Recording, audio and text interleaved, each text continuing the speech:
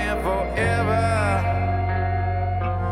Moments go, time runs out, and then it hits you with a pain. Things are great on the way up, but nobody's with you when you're on the way down. You got what you wish for, is that what you really wanted? Yeah, that's how I think of you. Yeah, that's how I think of you all the way. Yeah. Welcome back to Gods to Ghosts Volleyball. I'm your host, Scott Bemke. Today's podcast features our sixth and final part of our interview with UCLA men's volleyball coach Al Skates. Enjoy the conclusion. Thanks for tuning in and listening to it. I got to tell you one thing that happened with Ernie Hicks. This was amazing. I had this Brazilian high school kid come in to play for me named Carlos Fonseca. Carlos's dad was an airline pilot, and he could get him here and take him back home for nothing. So that was cool. Carlos was set up. I didn't have a full ride for him. And so over at SC, the next thing I know, Ernie Hicks is recruiting him to set for Celso Colaci. He's recruited a guy who was in the Olympics already went to college in Brazil and was on the best club team in Brazil. So Celso Colaci's coming, and he needed Fonseca. So all of a sudden, Fonseca comes to my office, and he was actually crying. He said, "Coach, I got to go to SC. I'm getting a full ride. My dad wants me to go. I'm going." Well, they weren't even given full rides then. I don't think at SC. I'm not sure. Anyway, Colaci comes, and he's not very tall, but boy, is he good. Left-hander experience. So that's what Ernie did. He could recruit lights out. I heard that that guy was just phenomenal. I think Mike Moss, who was a phenomenal defensive player at Santa Barbara, said played against, I can't pronounce his name, so I'm not going to. Colaci. He said that guy just could hit the ball wherever he wanted to on that court. He was an otherworldly talent. Yeah, well, he was. There's no question about it. And I coached Chuck Steakhouse. We won some USA Open championships, and I know he was on at least one of my teams that won. Yeah, he was terrific. Real nice guy. When I was broadcasting, I usually saw him at USC when I did UCLA USC men's volleyball. He's still around. He still looks good. Looks like he can still play. I believe it. Yeah. So anyway, where are we? Yeah. Once we get talking about your acting career, we got off track here. That was short and sweet. I did a lot of videos for volleyball and books. You've got a ton of them out there too, don't you? Yeah, the first one was for the Valvoline Sports. I was on a committee with Coach Wooden and some other people representing the sport of volleyball, and I got together some like Karch Karai, Toyota, and Green, the great Olympic setter, Debbie Green, and so we had them go through the motions of what they do, and Toyota digging and stuff, Karch everything, Debbie setting, and they did it for free, just like I did for the sport of volleyball. And Valvoline made 10,000 copies and sent them to high schools. All they did is put a little oil advertisement on the back of it and sent it to these high schools for free. That was the first run. They made 10,000 copies. I don't know how many they made altogether. Good stuff. Moving along here to your coaching career, I mean, the numbers are astounding. I mean, there's nobody even in the same neighborhood, let alone the same galaxy, that has 19, nationals over their career. I mean, you had a 50-year coaching career, and to have won 19 titles is just mind-blowing.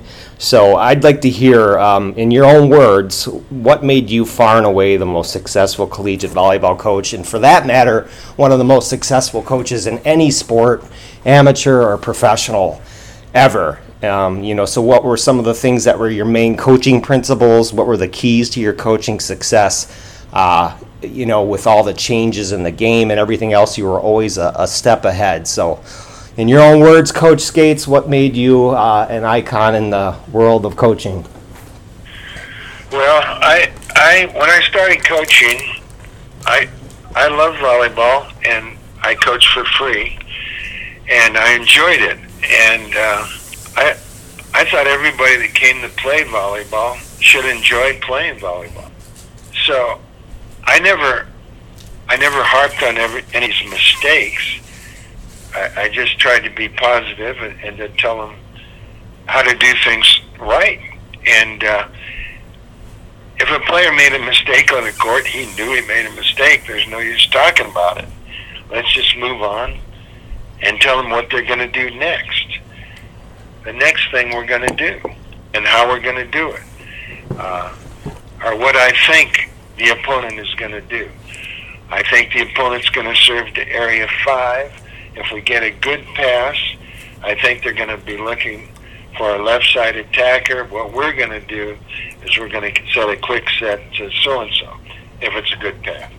And, or whatever. And so we're serving them usually, because usually they took a timeout. The opponent would take a timeout. And then I'd tell them who I think they're going to serve if they get a good pass and where that guy's going to hit it. And so I make sure our defense is set up correctly.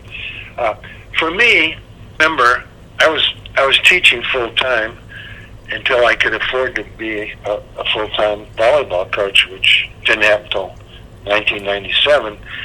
So it was never a life or death performance, me coaching. I mean, I had other things to do besides coach. I had family. I owned and operated volleyball camps. I did other stuff. I wrote 10 books. So, I mean, I didn't have to. I wasn't uptight. I laughed every day in practice. My players laughed. We had a good time. It wasn't that serious to me until I got in the match and against a tough opponent. But still, you had to keep the players loose. You had to come in smiling, confident. If the players believed you, you could tell them anything, and it would work. And they did believe me, and it usually worked. But you act like you were nervous or upset about anything. You had to believe that you were calm, and no matter what I felt like inside, I never looked like I was worried about anything. After coaching for a couple of years and getting all uptight about it, and going into the UCLA hospital because I thought I had an ulcer, I changed everything and learned to be calm, learned to think ahead. So that was one thing. Now, when the players were playing on the court, other than having a joke or two to loosen them up, I wasn't friends with them until their eligibility was over. And now, some of my former players are some of my best friends.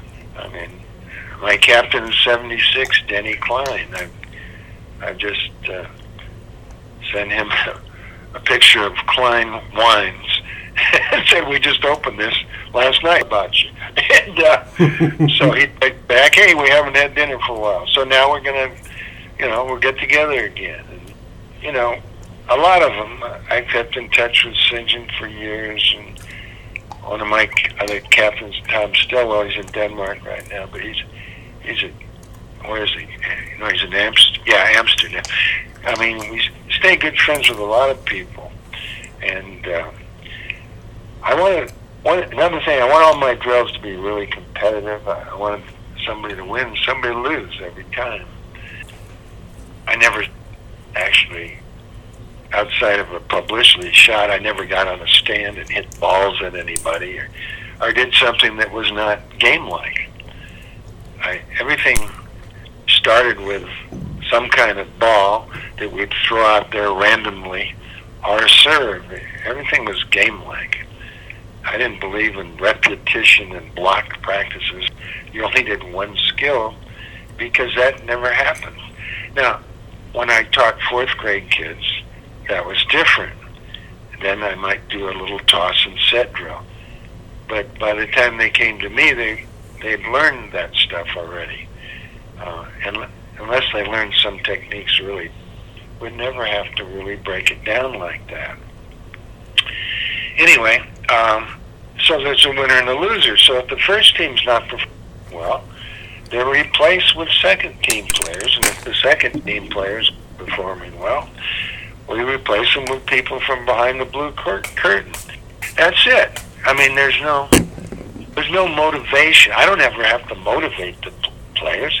They just know. They know I'm going to do it fairly. And if they're not playing well, they're going down. And that's it. They know that. And I don't care. I mean, I liked some players better than others, sure. But they didn't. I hope they know that. Because I never became friends with any of them while they were on the team. So there was only one rule for players. Don't do anything to embarrass the team or UCLA. Now, I had to write rules for the senior associate athletic director. So I'd write a bunch of bogus rules for our annual meeting.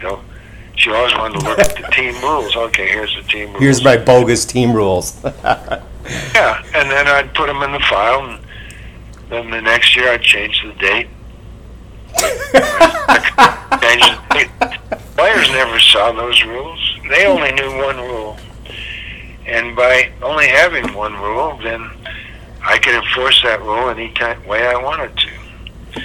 I mean, the biggest punishment was actually kicking a player out of the gym. And I only recall that happening once. I sent a player down from the first court to the second court, and coach told me he wasn't performing well there, so I came over and kicked him out of the gym till the next day. And then he had to work his way back. And he did, and he started on a championship team in the NCAA finals. But I don't recall ever doing that to anybody else, but I would have if it was called for sure. And I was never hesitant to make a substitution if I thought I should. And I told you the story already. I learned to do that on my Pee Wee baseball team when I brought in that big left-handed kid who played first base. That had never pitched, and he struck out that side for you? And yeah. That was and he classic. was petrified. He was 10 years old. He never pitched. He didn't want to pitch. But I knew he had a good arm. And he was big and scary to those little kids. So anyway, after that, I just kept doing stuff like that. And, I mean, it was easy to bring somebody in like Danny Farmer, who was a backup middle blocker. You know, when I did that against Lewis in the NCAA finals, that was easy. He got 17 straight kills, but I'd seen him do it before. I had to bench my captain and leading NCAA blocker, Tom Stillwell, but, you know, I knew Danny would do it. But when you do it for the first time, that's the test in a stressful situation. So that's the test. But anyway, you have to do that. I've seen coaches leave people in who are dying out there, but because they did something well before, they got to stay in.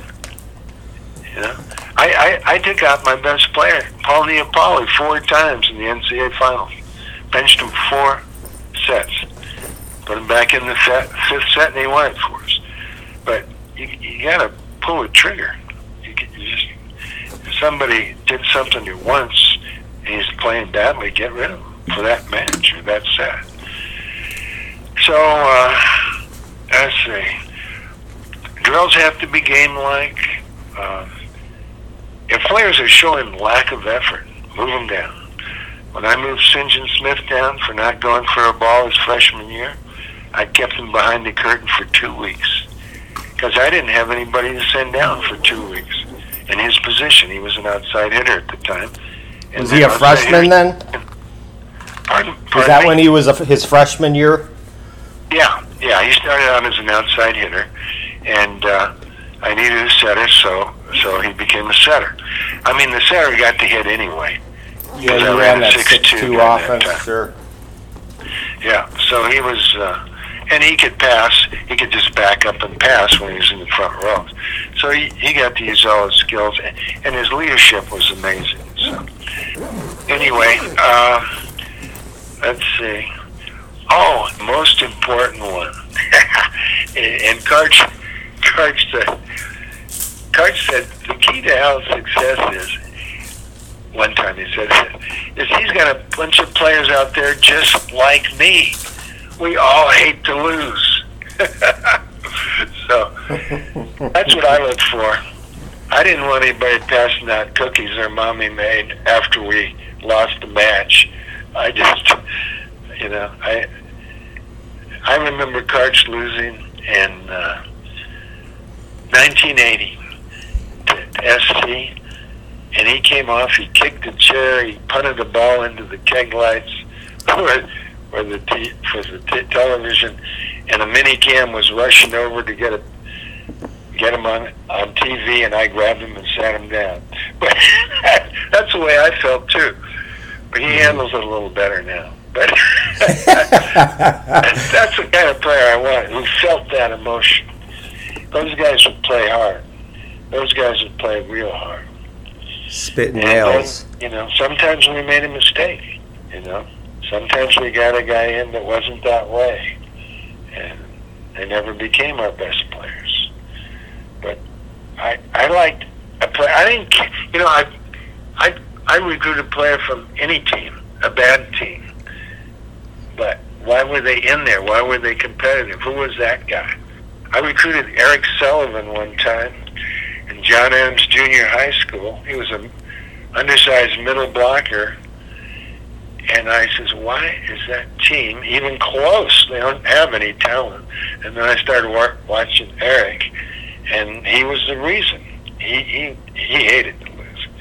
He just hated to lose. Became a libero on USA Volleyball for several Olympics. I was associate coach at Texas Swim. That's about wraps it. I can't think of anything else. I never wrote anything down. I didn't have the pyramid or anything Like Coach Wooden does. I have it hanging here in my den, but I didn't follow it. Just evolved. The way I did things just evolved. It started out with just having a good time. Let's have some fun. Let's play some volleyball. I look forward to going to practice every time when I was a player. I wanted my guys to do the same thing. Practice was only grueling when I got to the USA team. And we did a lot of stupid stuff that didn't relate to volleyball, like run a 3-minute mile and do a bunch of back bends that hurt my back and stuff, and hopped around cones and did stuff that didn't make any sense to me. I didn't want that to happen in my gym. Yeah, I've heard those stories that good old Harry Wilson, just every mistake you could... it didn't come with Harry. With Harry, he just warmed up and he asked Rolf Engen to make the teams, and then you scrimmage. That was the practice there. What are you up to nowadays, Al? How's retirement treating you? Do you have a family? What are your hobbies? Sounds like you golf a bit, but for those who want to know what happened after you retired in 2012, what's been going on with you, Al? Well, I retired and I gave it all I had that last year. We went 22-7, and unfortunately we ran into UC Irvine and John Speraw at Irvine in the playoffs, and they beat us and went on to win the NCAA. But I really had a good team, and the boys worked hard, and I didn't play any golf that year. I scheduled morning practices and stayed in the office the whole time. And the other thing I did, I left out. I ran stats. Getting back to the last question, I always had better stats than the other teams, and I was always changing them. And I wrote 10 books on volleyball, and I would put the stats in there, but by the time the book was published, I was on to more to different stats. But I always gave them my up-to-date stuff, but it was already dated by the time they read it. And I got Eric Daly away from the national team, and he graduated from MIT, and I had him make these stat programs. And I didn't share these programs. I didn't sell them. They were just for me. I wanted to know, points per rotation or anything. He would develop a program for me. And in return, he got into the math department at UCLA, got a master's there. And then to keep him in school, I was a faculty member from the business school. He got his MBA in business. And then to keep him aboard, I got him a job with a distance learning program. But I couldn't keep him forever. He was too damn smart. He was vice president. I don't know if he's vice president of Sony by now, but last thing I know, he was forecasting advertising dollars for Sony Entertainment and all over the world, where to put their money for advertising and products and stuff. So he was the key to keeping ahead of everybody else. And then finally the Italians started selling a statistical program to everybody. And I looked into it when I was advising USA Volleyball. They pretty much had everything we did by that point. So I lost that advantage eventually. Okay, what am I doing lately? Let's see. So I retired. I was only 72. I'd worked every day of my life since I had at least 2 jobs since I was 15, working as a cashier in a liquor store until 2 in the morning and a box boy, butcher's apprentice at the Safeway across the the market.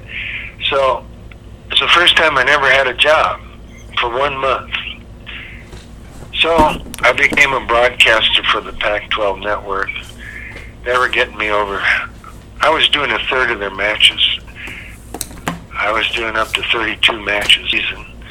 They'd only do about 8 volleyball matches for men because they'd only do the only Pac-12 programs remaining in the Pac-12 were Stanford, SC, and UCLA. Cal had one a long time ago, but they dropped it because their athletic department is running terrible deficits every year, so they finally cut. Well, it was one of the first to go. They cut a lot of men's programs. So, not many men, but a lot of women's programs, and the women have come so far. When I first started watching the women play, they weren't even blocking over the net when I'd go to the NCAA, so I went every year. And now the techniques are just like the men's. They're all the same. So I enjoyed my stint as a Pac-12 announcer, and I did it up until 2018 when I got third stage malignant melanoma in my leg and lymph glands. I had to do a year of chemo, which just knocked me out. So I took a year off in 2018.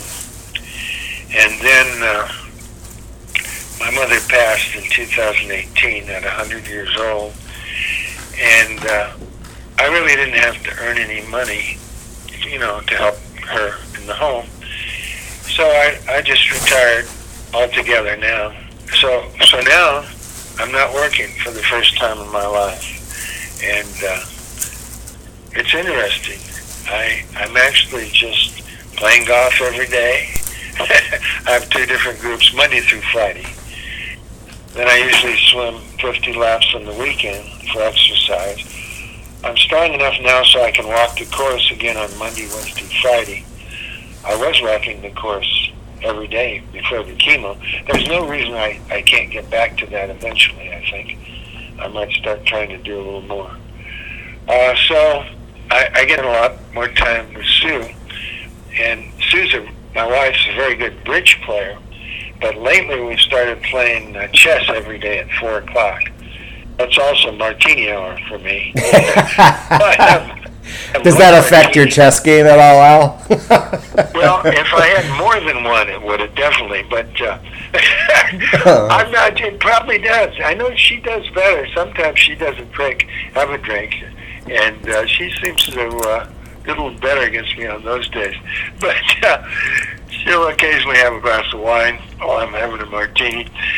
And then, I've got a grandson that we watch in his various events, like Sunday swim meets. He's 11. He just went through a 10-week junior lifeguard program down at State Beach in Santa Monica, where I used to play volleyball every day for 3 hours. He most improved junior lifeguard and passed the test. Well, you have to take a test even to get into the program. So he's a pretty good swimmer, and then we'll watch him play flag football and soccer, whatever. He's on a volleyball team too, and I take him over to the park and we practice serving across the street from my house. And it's hard for a kid that age to serve over a 30-foot court. I used to, when I taught kids how to serve, I let them stand as close as they needed to be to serve over the net, the little kids, and then I'd move them back as they were successful. That's the way I was taught them. But, he can serve over the net, so it's okay, but some of the kids on his team can't, so it's a shame they don't adapt the rules a little bit for those kids. They aren't strong enough. But anyway, so we keep track of what he's doing. I have a brunch every Sunday with our son David and our daughter Leslie and our grandson Donovan. We try to visit our grandchildren in Phoenix every once in a while. Tara just got a job as a full-time teacher in Phoenix, graduated from University of Arizona in 4 years, so she's teaching full-time, which is pretty good, getting a credential and a teaching degree in 4 years. That's nice. Oh, yeah, it is. Yeah, our other daughter, Tracy's a professional speaker, so she flies all over the country and delivers seminars, and she's coming down to visit with us, though, next month. She comes down when she can, and so we spend some time with her. So, we have dinner with our friends. We just went to one of our friends had his 93rd birthday party, and he was on the front page of the LA Times sports page the other day, and they interviewed me about it. He was playing the maracas at his party. Went to Victoria's in North Hollywood. He was up there playing the maracas with the band. And we got another party. Sue's birthday is October 7th. We're going out with some friends, celebrate her party. So we're just visiting people we like, and occasionally we'll go down and go to the Morongo Casino down in Palm Springs for a night. And we've had some great vacations. We went to New England to see the fall foliage, and went to Burns's house when he was working on the Roosevelts. That was 8 years ago when we just retired. Benny Wang, one of my former players, raised $10,000 to give us a nice vacation. So we thank Benny and all the people who contributed to that one. Then we took a little cruise down the Rhine from Germany to Romania, and visited all the great cities there along the riverbank. And last year we went to Alaska.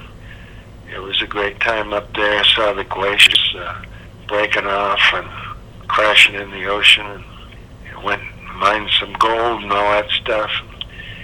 Every year we go to Bruin Woods up in Lake Arrowhead, and let's see, this year we took our daughter Leslie, son Donovan, and son David, grandson Donovan. But sometimes we took Leslie's whole family. We took her husband, all 3 kids, and her. We used to take Tracy when she was... We took all our kids up there when they were younger, but now we're taking the grandkids up there. So we do that. We've been doing that every summer. I don't know. It seems like enough things to do. I play with 8 to 12 guys on Tuesdays and Thursdays, the same guys, and the same 2 guys every Monday, Wednesday, Friday. And then we have a room for visitors like Miles Paps, one of the great volleyball players. I had a chance, the coach is coming out and playing with us 5 days, with me anyway, 5 days next week from Oklahoma.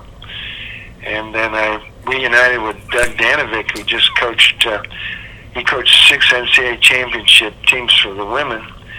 I'm playing with him he joins our group on Tuesdays and Thursdays, so I get to see him still. And then St. John will pop in once in a while. So, yeah, that's about it, you know.